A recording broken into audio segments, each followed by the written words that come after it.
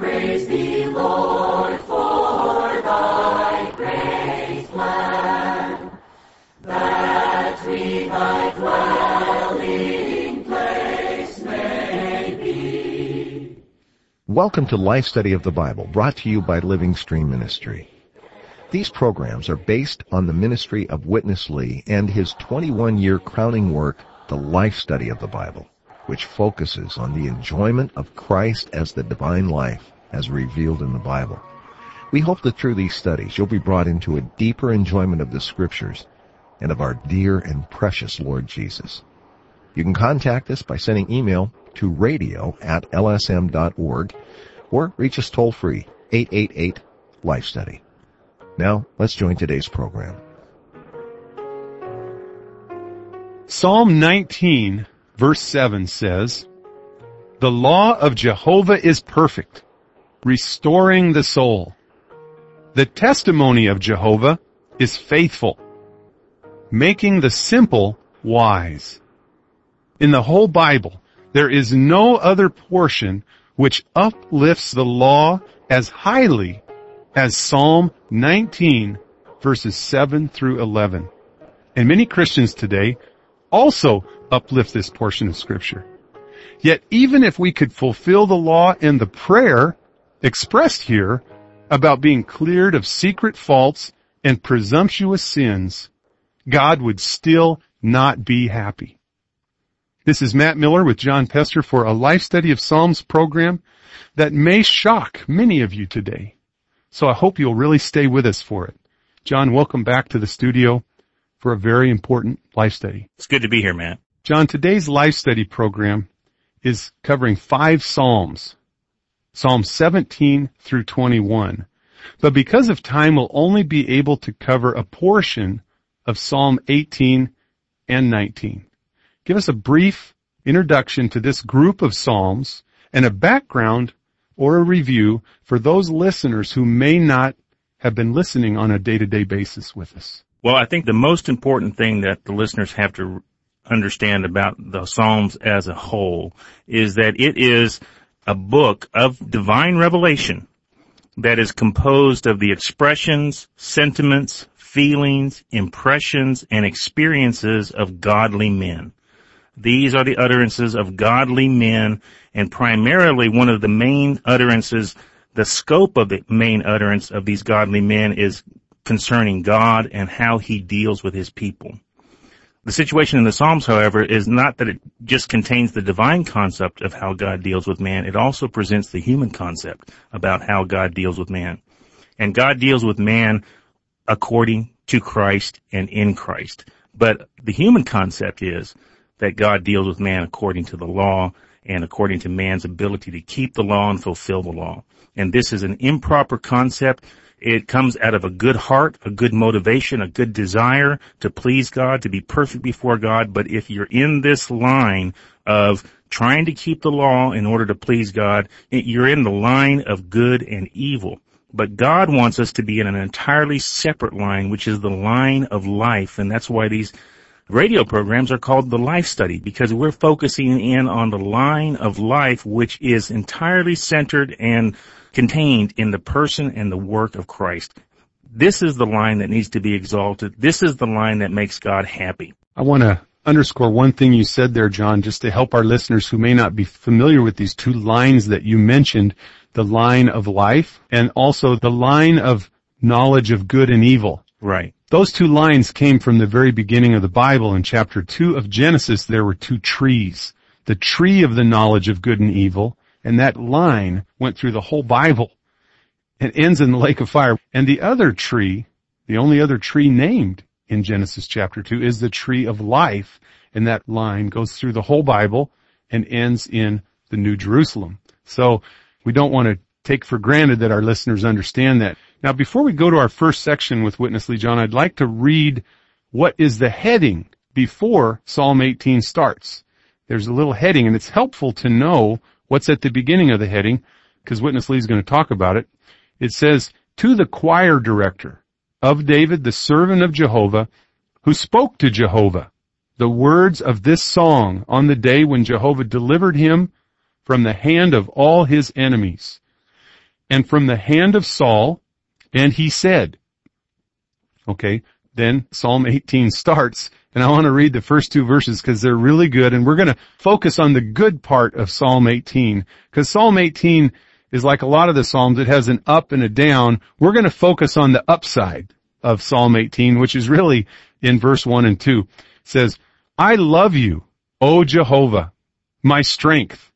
Jehovah is my crag, and my fortress, and my deliverer, my God, my rock, in whom I take refuge, my shield, and the horn of my salvation, my high retreat. Let's go to Witness Lee for today's life study. Now Psalm 18.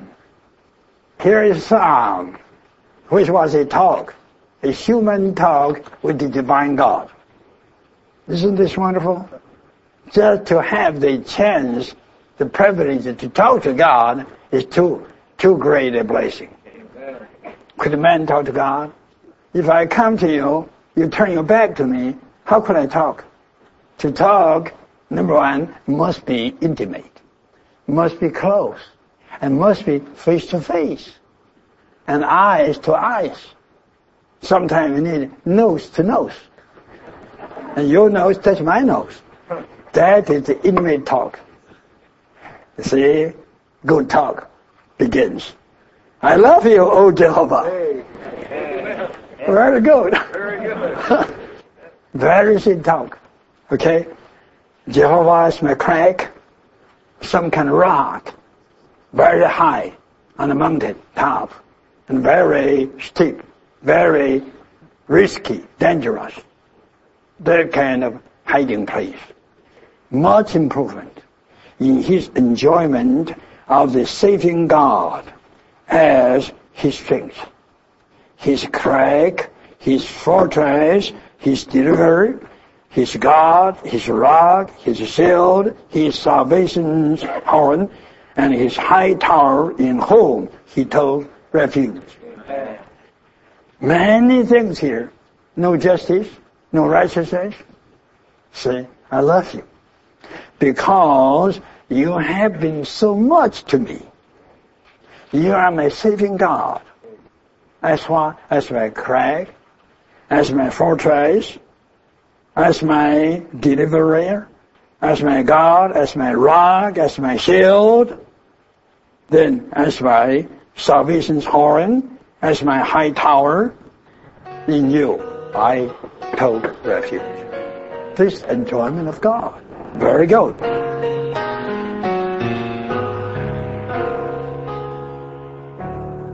John, when you touch a portion like this, it's very good. It's the enjoyment of God, and that's why I wanted to stop here. And we'll get an opportunity to get into the other side of the coin, so to speak, when David does uplift the law.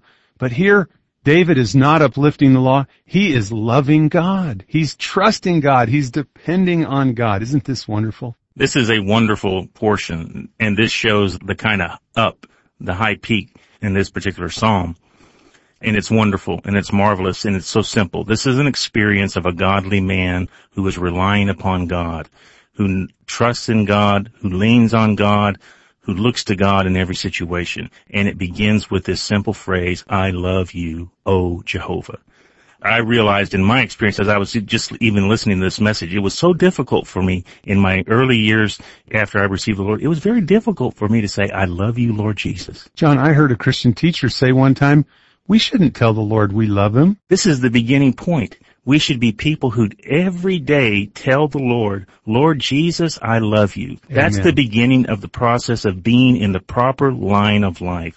To have a face-to-face, intimate conversation with the Lord every day. And how much more intimate can it be than to begin such a conversation by saying, Lord, in spite of everything that I am, I love you. Lord Jesus, I love you.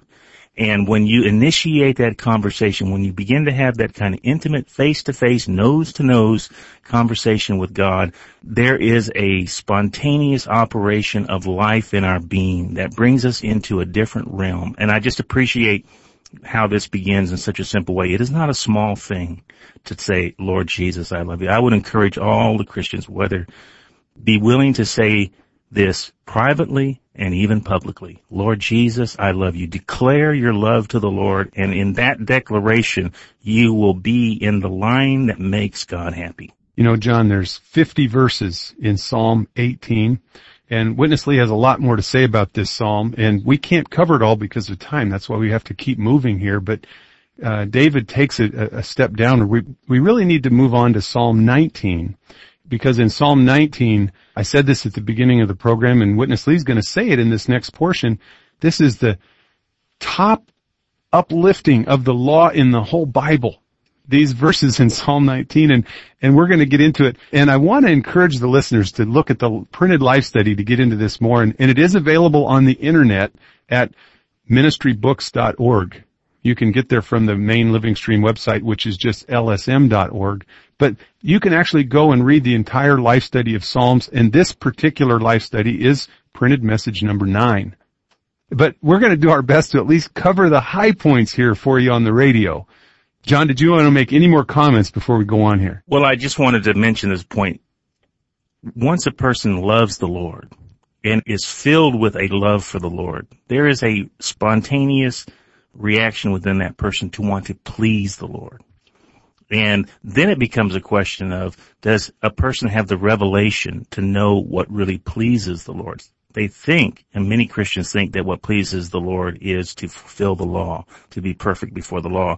And so after you have this high peak of loving the Lord, lots of times you come down to a lower level, because out of that love for the Lord, there's a desire within us to please God, and we think that that pleasing of God is related to our fulfillment of the law. And that's where David, in this next psalm, Psalm 19, he drops a little bit, because he has that desire. Well, let me read verses 7 through 14, and I think they're going to be familiar to a lot of our listeners. I know I prayed these prayers.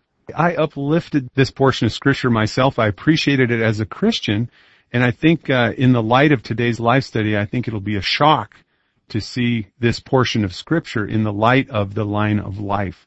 Let me read these verses. The law of Jehovah is perfect, restoring the soul. The testimony of Jehovah is faithful, making the simple wise. The precepts of Jehovah are right, making the heart joyous. The commandment of Jehovah is clear, enlightening the eyes.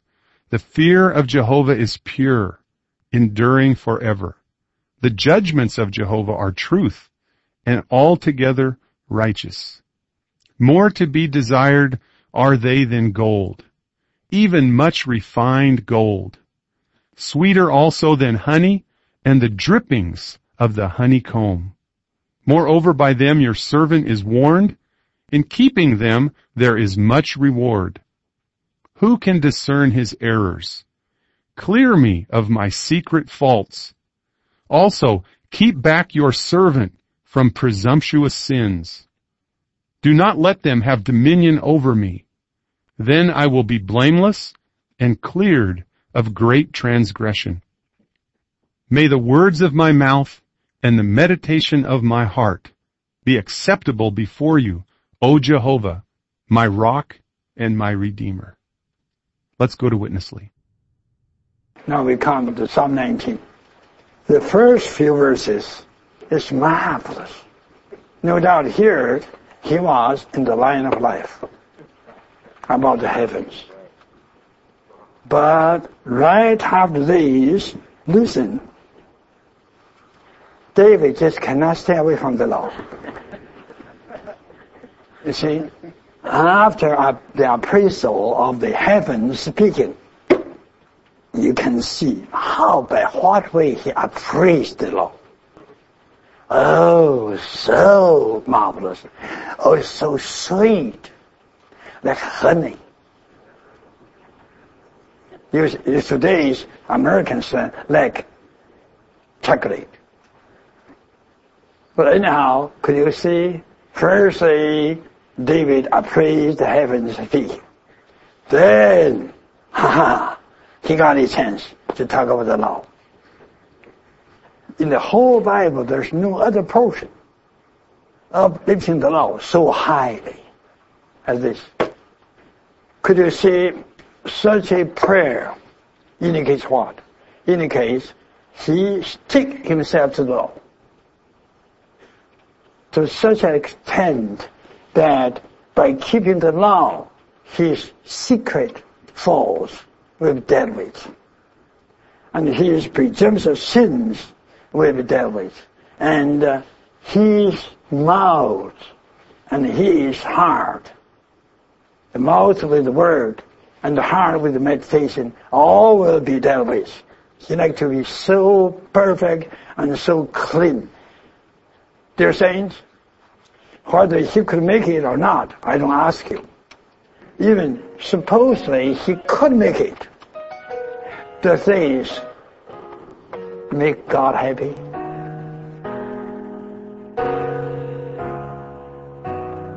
John, this is a really big question that we need to stop and ask our listeners right now. If David, or anyone listening today, could fulfill the law, or be cleared of secret faults, or presumptuous sins, would God be happy? This is a very important question because I think it goes to the heart of the Christian pursuit of many Christians in today's Christianity, and that is that they believe that what will make God happy is if we absolutely fulfill every aspect of the law, especially the 10 Commandments, and are perfect in those regards and don't have those kinds of sins on our record. But this is not what makes God happy. What makes God happy is Christ. This is my beloved Son, hear him.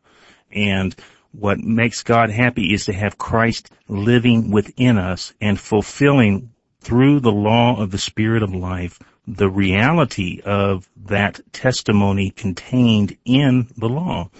He, Christ, living in us, has the capacity, and he is the only one that has the capacity to do this, and he is the only one that God is interested in doing it in us. God has no desire for man to present to himself his own righteousness, not according to works of righteousness which we did, but according to his great mercy. He saved us. There is nothing that we can do. If we could hypothetically reach the standard of the law, God would still not be happy. In reality, there is no way with our sinful nature for this to happen. And so we should never focus in on trying to fulfill the law because we can't do it. We should focus in on receiving and enjoying Christ because he can fulfill it in us. Well, only Christ can do it, and that's what the normal Christian life is Christ living in us. So I'd like to read Galatians 2:20 before we go to our final portion. I am crucified with Christ, and it is no longer I who live, but it is Christ who lives in me. Let's go to Witness Lee for the conclusion of today's radio program. The entire principle of the Bible tells us God doesn't want anything from man, regardless how good. As long as it's human, God says, put aside. I don't want it. What I want must be God incarnated to be man by the name of Jesus. It must be through him died on the cross. And it must be through him in resurrection to become a life-giving spirit, to indwell you, to live in you, and to live him out of you. That is not your goodness. That is Christ. To me, to live is Christ. Could you see this? You should not interpret Psalm 19 by itself. You have to interpret this part of the word by the entire Bible principle. Suppose David could make it to be such a person. My goodness, he has been exalted highly. But the Bible never exalts anyone but Christ. Christ must have the preeminence. Not I, but Christ that lives in me. I must let you know what I was. Over 50 years ago, every day in the morning, I prayed this prayer. I prayed David's prayer in Psalm 19. For a long time, every morning, if I didn't pray, I would not take breakfast. I nearly recited these few verses. I like it. I just like it. You know, don't ask me whether I made it or not. No one can. Everyone can pray, but no one can make it. Oh, who can clear me of my secret faults. Keep your servants from presumptuous sins. Do not let them have dominion over me. Then I will be blameless and cleared of great transgression. May the word of my mouth and the meditation of my heart be acceptable before you, O Jehovah, my rock and my redeemer. Marvelous prayer. Who can condemn this prayer? But you read this prayer, you go on to read Psalm 51. My goodness, there David applied Christ to the uttermost because he realized he has fully sold himself to that robbing, to that fornication. He sold himself cheaply. So he needs Christ. But anyhow, we finish Psalm 19. John, there's quite a contrast between David's attitude after he failed and his attitude in Psalm 19, where he's appreciating the law. He broke 5 of the 10 commandments when he sinned with Bathsheba, Uriah's wife. Right. And so he realized in Psalm 51 he needed Christ. What a contrast. Why don't you talk a little bit about that contrast in the few moments we have left? Well, in Psalm 51, I believe the gravity of David's realization was not centered just upon his immediate failure related to Bathsheba, but that failure exposed to David what he was in his being. He says, "In sin did my mother conceive me," in Psalm 51. He realized that apart from all of his good efforts, he was just a constitution of sin, and that there was nothing in him that was capable of fulfilling the law. In Psalm 19, he uplifts the law because he feels like he can attain to that standard.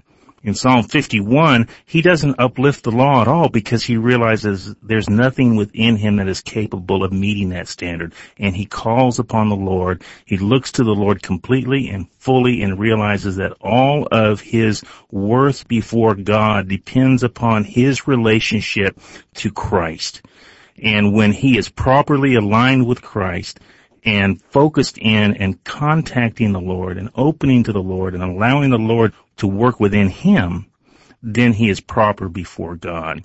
So I appreciate Psalm 51 because David's realization is that there's nothing that he can do to make himself right with God. And if he wants to be right with God, he has to be right with Christ.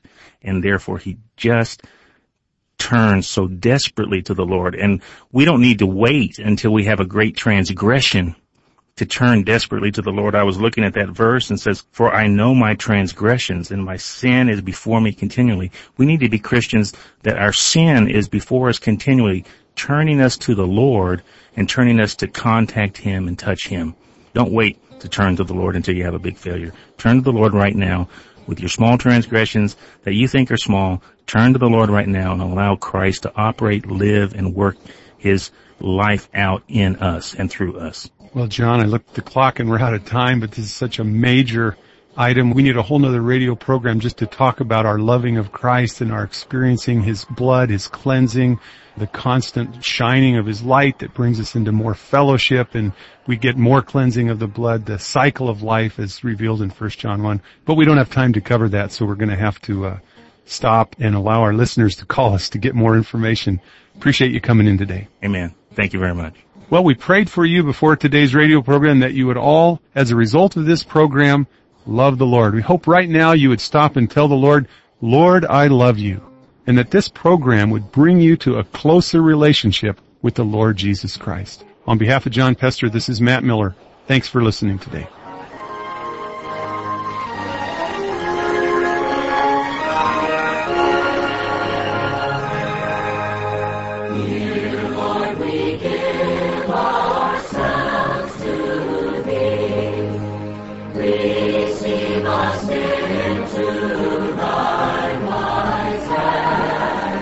Thank you for listening to Life Study of the Bible with Witness Lee, brought to you by Living Stream Ministry. If you'd like to read the works of Witness Lee and Watchman Nee, just visit our website, ministrybooks.org. From there you'll find over 600 complete titles available to read online free of charge. Witness Lee's ministry stood squarely on the shoulders of his mentor and co-worker Watchman Nee, as well as those of countless ministers of the New Testament throughout the ages. The riches contained in his life study of the Bible represent the top, the cream of his 70-plus years of ministry, and range in topic from lessons for new believers to commentary and exposition on passages from every book of the Bible. But they all contain practical and deeper truths about the Christian life. Again, this wonderful online resource is available to you free of charge at ministrybooks.org. If you have questions or comments about this ministry or the program you heard today, email us radio@lsm.org or call us toll-free 888-LIFE-STUDY. That's 1-888-543-3788. Thanks for listening today.